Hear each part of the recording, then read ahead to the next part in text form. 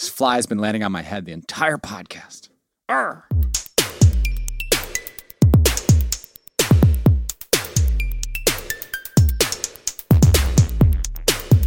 Hello, everybody, and welcome back to the Stack Overflow podcast. I'm Ben Popper, Director of Content. Hi, Sarah. Hi, Paul. Hey.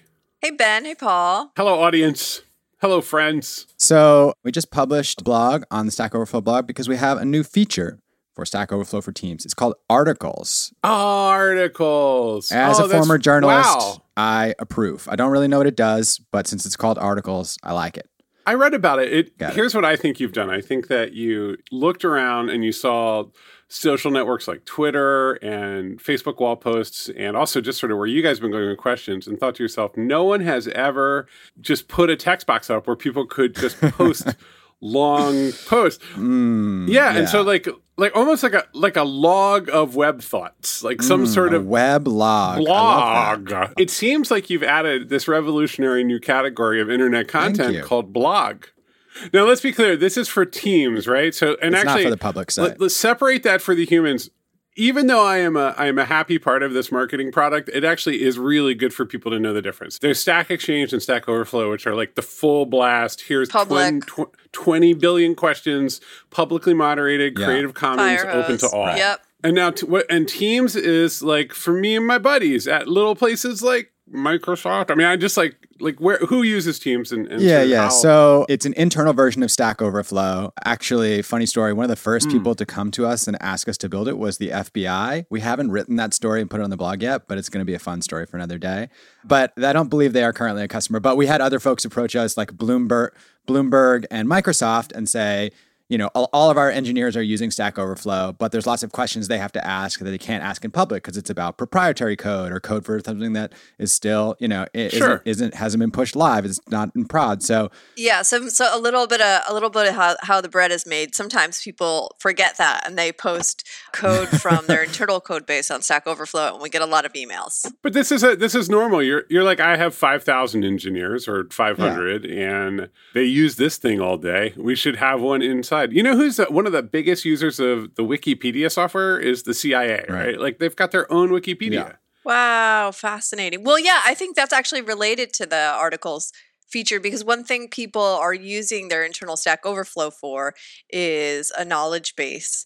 And sometimes that knowledge takes the form of Q&A. But other times there are things like, you know, team updates or team policies that you might want to have in an article format. Like, where would you use? I would think, so the first thing that would come to mind for me is like really complicated narrative DevOps recipes. Like sort of, you got to do this thing and you got to get one of these stood up, and it's not, and there's a lot of decisions to be made. It's not something that can be automated. It's not just a bulleted list. Like, what are the use cases for blogging?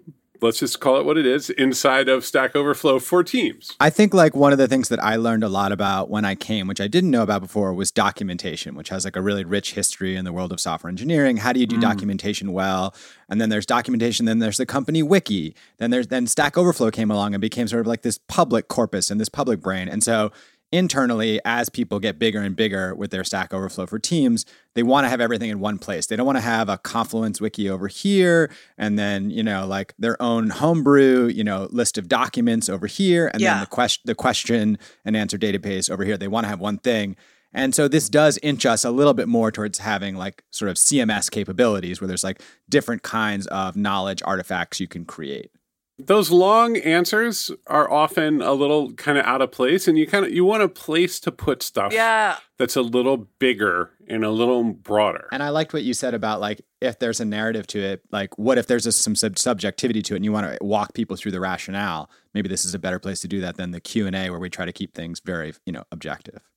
Look, the FAQ is the great folk form of the internet. Like it's how Usenet discussion boards and sort of like asking questions and getting answers online is the best way to sort of meta moderate a community because it keeps people from asking the same damn questions over and over and over again. And Stack tapped into that, right? And then but there is also this need for kind of broader storytelling and institutional knowledge, which, yeah, it makes sense. It makes sense. I mean, I'm going to continually mock your organization for adding a text box in 2020. That's what but this is on the podcast. It took us longer to make than dark mode, Paul. I mean, this was some serious engineering that had to go into this. I'm going to tell you though, seriously, like this is the thing. None of it's that complicated. Like if you were making a 3D color picker that also allowed you to like factor in, I don't know, like the phase of the moon, we'd all be like, oh, and then nobody would use it. But people are going to put words in the text box. And then the question is, what happens next? I just have one question, Sarah, which is, as a former journalist and now the director of content, one of the first things I said when I arrived was, why don't we do articles in the meta like Dev2? We have so many great people here that have these amazing discussions. And recently we had even been bringing like interesting Q&A artifacts over from the Software Engineering Stack Exchange, where it sort of evolved into a discussion with the comments and multiple answers. We bring that over to the blog and sort of write a little bit of context around it. And people love having that discussion. So why wouldn't we just do articles on public Stack Overflow? Well, I think that's a good question. And it's something that we've talked about. I think something that we have to remember is that Stack Overflow as it exists is something that works, right? It's a community of people that really want to have the world's largest knowledge base of programming questions. And putting something very different like articles into Stack Overflow would really upset that ecosystem in the way that, for example, our moderators spend a lot of time moderating questions, and for them to moderate long articles or subjective writing, that puts a lot of work on their plates. So we wouldn't want to introduce something like articles without being really thoughtful. I think that there's definitely ways to scratch that itch that don't have to do with changing the format of main Stack Overflow. So I think that's how we're thinking about it. We don't want to throw a bunch of extra works on our moderators. Right. That makes sense. Okay, thank you. It's actually fascinating, right? Because this is scale in action. In a medium-sized or large org, there's very low risk to putting that text box up there and just going like, hey, have at it. If you got something longer you need to write, obviously put it here. We'll give you some hints as to best practices as to how to organize it, the tags work and so on. At the scale of Stack in public, it's almost like you're saying, oh, we're also going to add a text box to Instagram where you can add your narrative. Like you're blowing up this like very clear mental model about the Q&A model. And it really, like when you're talking about hundreds of millions of people instead of a couple thousand max, and it really is just an order of magnitude of difference. That's kind of where product happens, is in that delta. Yeah. And just saying it because it's sort of fascinating, right? Like, yes, of course. Oh my God. You drop the simple text box, you add blogging to Stack, and kaboom. Yeah. This just popped into my head, and it's just relevant to this world. If you go to MailChimp.com/developer, MailChimp got in touch with my company Postlight early in the year, late last year, and said, hey, we're going to relaunch our developer website. And there was a lot of product change happening. And just sort of they were bringing their transactional API for mail into the sort of MailChimp fold. And they wanted the API docs and all of the developer docs and all the developer SDKs. And like it was a kind of a fascinating project because docs in general tend to be kind of a lot of stuff, like just like we got our stuff here and hope you find your way. And in this case, it was very much like everything's on GitHub. You can put in requests. It's all very interactive. If you're in JavaScript and you say, I want JavaScript code samples, it remembers that all the way through as you're using it. So anyway, MailChimp.com/developer, we think it's a pretty good example of how developer docs should look and be. Fascinating. Yeah, I say that both to market the firm where I am co-founder, but also like I didn't do a thing. Other people worked really hard, mostly at MailChimp and with us in support. Developer docs are hard. I think one thing I've learned to appreciate really strangely is the left nav. In developer docs, it looks like you guys nailed the left nav. Listen, nobody's fooling around on the left nav. Yeah. Gotta nail that. So they were a great partner, and really, we're very proud of that result because it's a lot of developers using a lot of code when it comes to MailChimp. Docs are so hard, yeah. Woo, they are. And, they're a system. They need to kind of light up and be dynamic. You can't just drop them in the CMS or hope that the Swagger output is going to be enough. Like you have to think that stuff through now. Developers demanding. That's off base from They're my pretty laid back, easygoing customers. Speaking of which, I have a good thing for us to talk about that is tearing my home apart. Oh no. It is threatening our very life and the ability to coexist. Sarah, let us save your marriage. Let us do it. I'll take that cat. You take that cat. Yeah. No, it's not T. So should managers of developers ever make technical decisions? Oh, God. This is classic developer thinking. Ever is the magical word. This is like 8 years ago when every developer on Hacker News decided that deadlines were impossible and must never become part of programmer culture. And then that one went away in like 6 months because, no one got anything done for 6 months. I would say 80% of developer time, 20% is spent coding, 80% is spent convincing their managers that they should use a Lisp or that everything that we know about management is wrong. Yeah, I think actually we're not unbiased. I don't think we can actually answer this question because none of us are ICs. Yeah. Like it's not really fair. Yeah. Here's what I've learned in 850,000 years of using computers is that it's a great question. And like every single engineering related question ever, it is proposed as a Boolean and the answer is like a 5,000 word text box. Yeah, that's probably right. It depends. Yeah, it depends. I mean, this reminds me, it's like Office Space. There are managers who come in and manage you, who are lording it over you because they're your manager and they don't actually have the knowledge. And then I'm sure, Sarah, there are managers, right, who were great ICs who worked their way up, who might have engineering knowledge and could say, hey, I think this is the right solution. In fact, I'm deciding for us so we can get some consensus and they know what they're talking about. Yeah, I mean, there's something to be said, though, for being like really close to the metal, right? For like being in the code every day, which is something you can't do as a manager. It's sometimes not having that context. Right. You can lose the ability to kind of make those, just not maybe the ability, but if you don't have the understanding of the day-to-day just because you're not in it all the time. No, that makes sense. Let's argue this from the coder's point of view, which is you have manager once again swooped in and making decisions that are informed is not really what we're talking about, right? What we're talking about is you've decided on a platform, you've decided on versions, you've brought in a vendor who've told us we have to use this instead of that. We can't use the database we know. And we don't know why, and you're telling us we have to. Yes, because you had a nice dinner with them and they gave you some swag and now you want us to incorporate it in the platform. Right. You've already rubbed us the wrong way 5 or 6 times. Now back off and let us do what we do. I mean, this is really, in not truly non-technical organizations, this is very dangerous, right? Because the CIO or CTO is a vulnerable human being without a lot of time, and people are constantly telling them what the right solution is, and then they manage by fiat, and they're just like, okay, well, we're using Oracle. I'm tired of you guys. We're using Oracle. Shout out to Oracle. Great podcast sponsor. I don't know why it's Paul Lind from Hollywood.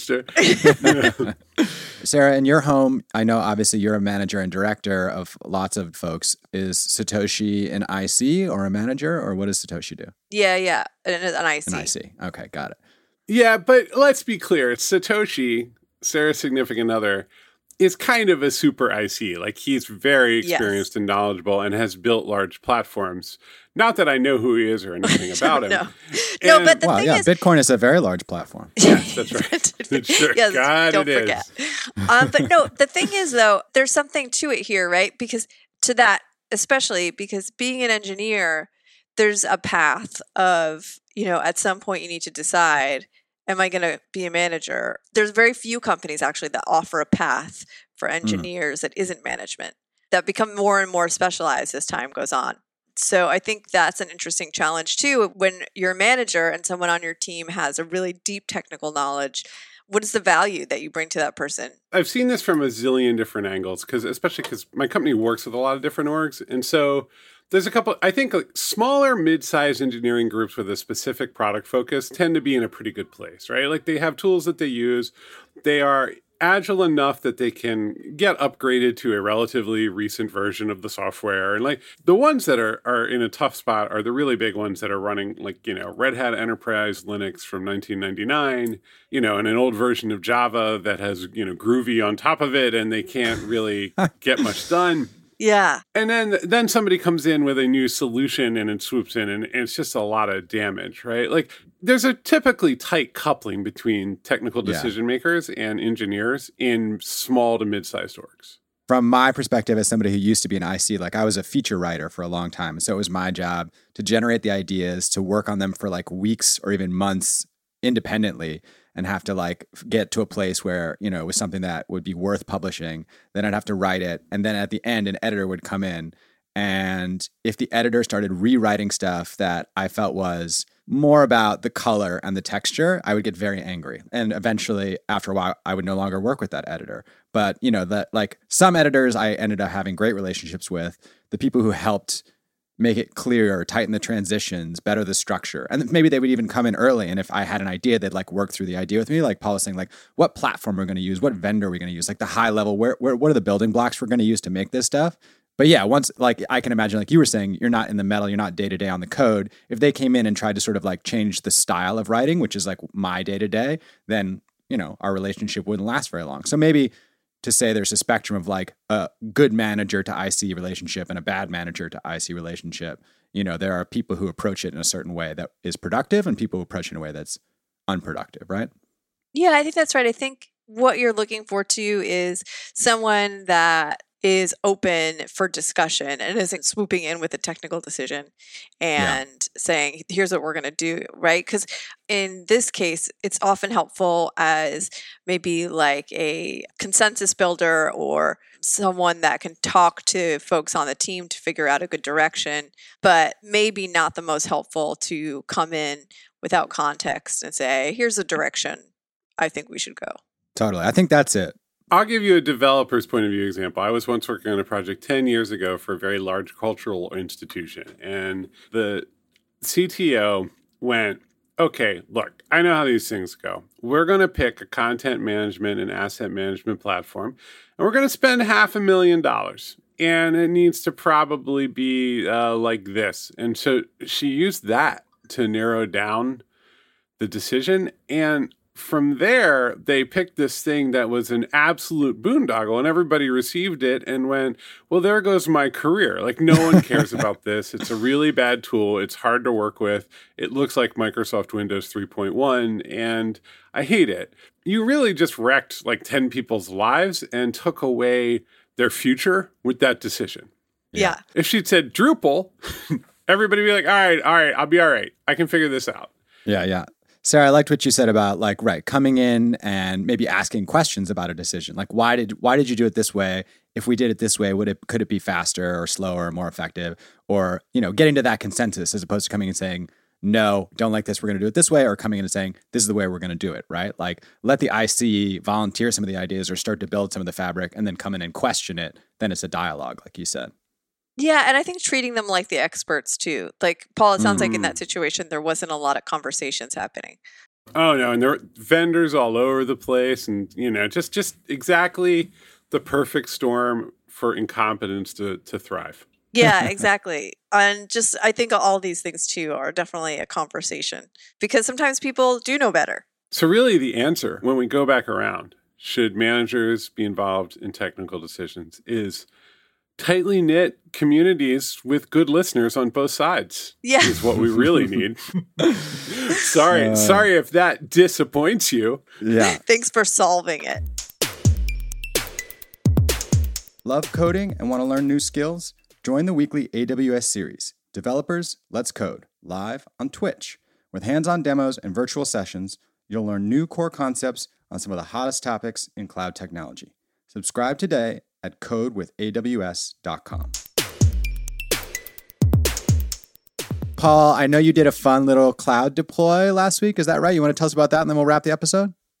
Oh, absolutely. So in my weekend evenings are time for me and my computer as opposed to weekdays and afternoons, mornings, and regular evenings. Paul, you should move your computer more than 3 feet away from your bed. I'm going to be honest. Yeah. When you told me that, I was troubled. I don't think workstation in the bedroom is the way to go. I live in a small condo. There's not too much you can do. So a while ago, I don't know if anybody's ever used the website Twitter, but it'll mess your head up. It's very depressing. Mm-hmm. Anyone ever had that experience? I've heard of that site, but I try not to look at it. It's like turn your brain to mush. I mean, that's 100% true. Yeah, but I sometimes use it, and I found that maybe I want to use it a little bit less. So anyway, I made a really silly tool, and we'll put the URL in the show notes because it's one of those auto-generated cloud URLs. But so the tool, all it did was take a lot of JSON data off of different public resources. Like the Smithsonian publishes they publish 11 million different object records in JSON onto GitHub. And that's like, multiple museums. There's 2 million pictures of herbs alone. Archive.org carries a lot of old books, and that's a wonderful resource. Taxpayer funded, public or not-for-profit orgs that have these wonderful archives, but they're kind of hard to get to. Like you gotta go and search and know what you're looking for. So I just kind of spidered them a little bit and put those public resources into a SQLite database. So there's like 1 million things in the database, and then it pulls out 10 random images whenever you hit the page. Simple thing, like anything when you're dealing with messy metadata and lots of it. It took a couple evenings of messing around. Posted some screenshots of it, and people were like, "Are you going to put this up?" And I'm like, "All right, well, I guess I better." And so I was like, "I'm going to use Google Cloud Run." I looked at a lot of other things, but I needed. Yeah, why? So the problem I had. My preference would have been Glitch, but my database was already, the paid plan for Glitch is like 400 megs of storage, and I need at least a gig. Okay, of course. That would have been my preference. It's so easy to deploy on that thing. So I was like, all right, I should learn Google. I've never used Google Cloud, even in anger. And so I should at least try it. Like, you got to know. I've never done Azure. I've done lots of AWS stuff. Yeah. So I was like, all right, 2 hours. I'm going to get a Docker container up and uploaded to Google Cloud Run, which basically is like, put your Docker container over here and we will listen on a port and it will work just fine. But what I learned an important thing, which is that the way that actually runs, so you know what Lambda functions are on Amazon, right? Yes. They're just functions, like pure functions. You give them some input and you get some output, and like they're not maintaining accounts or anything. And so Google Cloud Run is basically that, but it's a container in the middle instead of a function. So not really a full-fledged server. It's really just like one port, here you go. But it also is a full-fledged web server because we live in this weird world. So what I learned is that what you get is 1 or 2 gigs of memory, and everything runs in the memory, including all your data. So I made my container, which Docker is really confusing. I don't know why people do that to themselves, but boy, you can bundle a bunch of stuff up, and I put it up. And it took about 2 hours and everything broke. Everything, I couldn't understand anything. But then you just kind of find everybody's scripts. You hit stack. People are like, here's how you deploy. And so by copying and pasting from the internet, I was able to get it up. My observation, just with all these cloud services, I mean, first of all, they're all just pretending that they're not really just a bunch of servers or abstractions over servers. Or that they're not AWS, actually. Yeah, exactly. Deep down, it's all AWS. When you look at Google Cloud and you look at that left nav bar of all the different services, and it just goes and goes. They just breed new services, and it's tough, right? There's none of that Apple. Like, imagine the Apple Cloud where they were just like, we're going to have 3 products. That's it. And you're going to want to use them. That's about it. And you'll be like, well, I need a web server. And they'll be like, nah, you don't really need that. So anyway, we'll put the link in. It's fun to look at lots of pictures of random stuff. It's still really hard to host stuff in 2020. It's hard to host a website. It is. Yeah. And so you've put it up and you shared it. I put it up. I shared it out. It seems to work fine. It's silly. It's a nice distraction. One of my favorite things in life is the Cabinet of Curios. You guys familiar with this? You know, if you were a noble person back in like the 16th, 17th, 18th century when science was becoming a thing, you would have a room in your house that was just full of amazing, like Paul was saying, natural artifacts. These are some herbs I've dried. This is a fossil. This is, like a fine falcon or whatever. Just like things that were amazing about the world and about nature.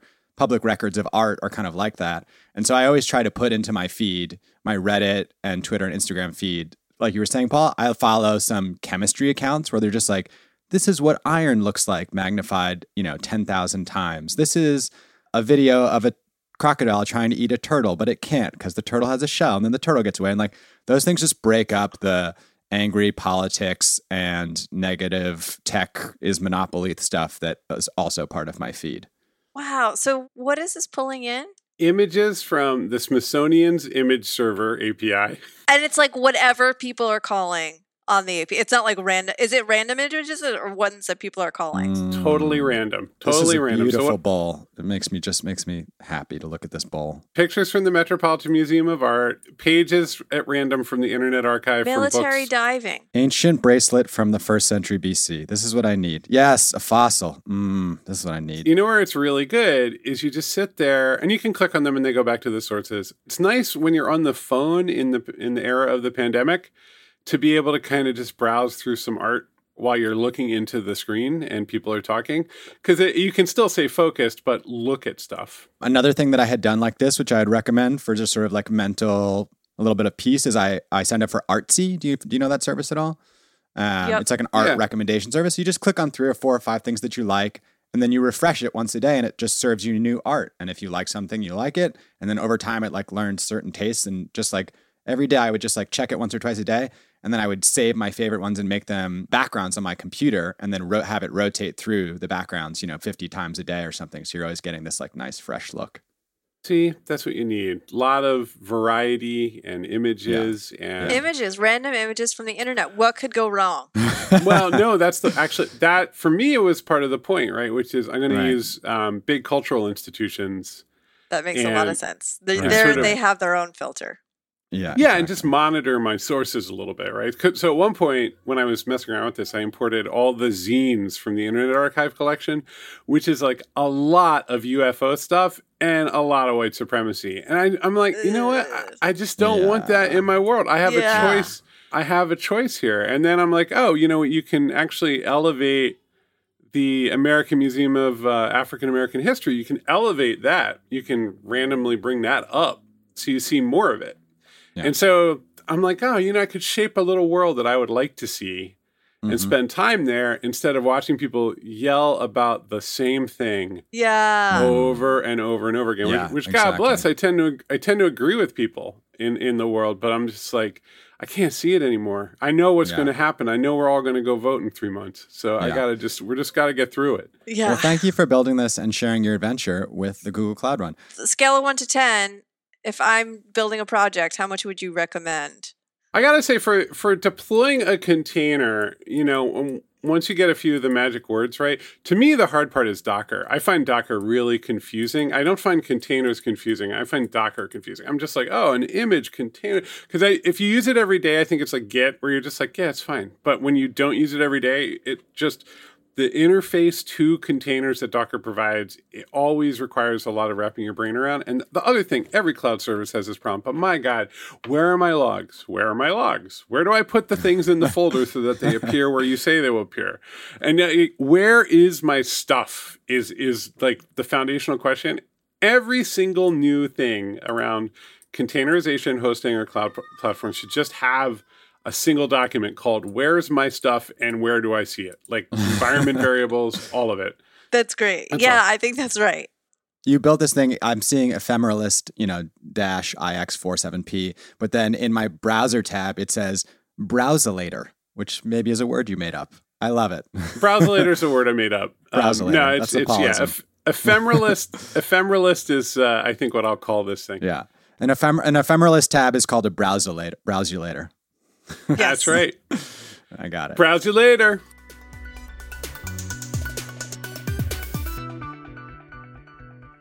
All right, y'all. It's that time of the week. We're going to do our lifeboat. This one just has, for me as a former English major, a nice ring to it. Calculating drawdown in pandas. I guess this is about like when pandas get sad and are kind of low energy. You're going to be so disappointed. How the panda's doing and how do you make the panda feel better, right? No? Okay. No. Let me share this link and we can jump in a little bit. I guess for those who are not aware, hip us to what is a panda and why would you draw it down? Well, we can say lots of funny things. Well, I mean, okay, Pandas is a scientific and numerical processing library in Python. And it's the question gets to it. It's like data frames. Like it's really good for dealing when scientists need to do spreadsheet things. Pandas is one of the things they reach for. Gotcha. So they're calculating the heat death of the world here. There's a drawdown. It goes in a sequence. And they want to figure out how to calculate it somehow. Okay, I gotcha. Yeah. This says profit cumulative. Okay, so they're looking at a data frame here for some kind of earnings report or something like that. Ooh, fun. The question was asked 2 years ago by user 8491020. And we have an answer from the same user. Answer your own question. There you go. Oh, no, wait. Actually, they answered their own question. Yeah, it means no one else could help, but they finally figured it out. Hopefully they can help someone else. Other people did answer, but the user who asked the question and said, this is the simplest solution I found, apparently had the best solution. But the knowledge was shared. It has been seen by 6,000 people and given 21 upvotes. So the important part... Wow, so he got his own lifeboat. I wonder if this is a first for us. I mean, listen, I think this is a first on our lifeboat. Yeah, you saved yourself. Exactly. Yeah. Doctor, heal thyself. The programmer, solve your own problem. All right. User 8491020. Congratulations on asking a question, answering a question, and getting a lifeboat. Shout out to you. All right. It's been a great episode. We learned a lot. If you're interested in articles, you can check that out on the blog. If you're interested in Paul's ephemera stuff, we'll put that in the show notes. If you're interested in the debate over managers and ISDs, throw us a line on Twitter or yell at your manager. Yell at your manager. Podcast at stackoverflow.com. Have them listen to this episode. I'm Ben Popper, Director of Content here at Stack Overflow. Thank you for listening. You can find me on Twitter at Ben Popper. And I'm Sarah Chips. You can find me on GitHub as Sarah Joe. And I am Paul Ford, co-founder of Postlight. Check out MailChimp.com/developer. It's work we helped them with that we're very proud of, and it's relevant to this audience. Good docs. Right. Yeah.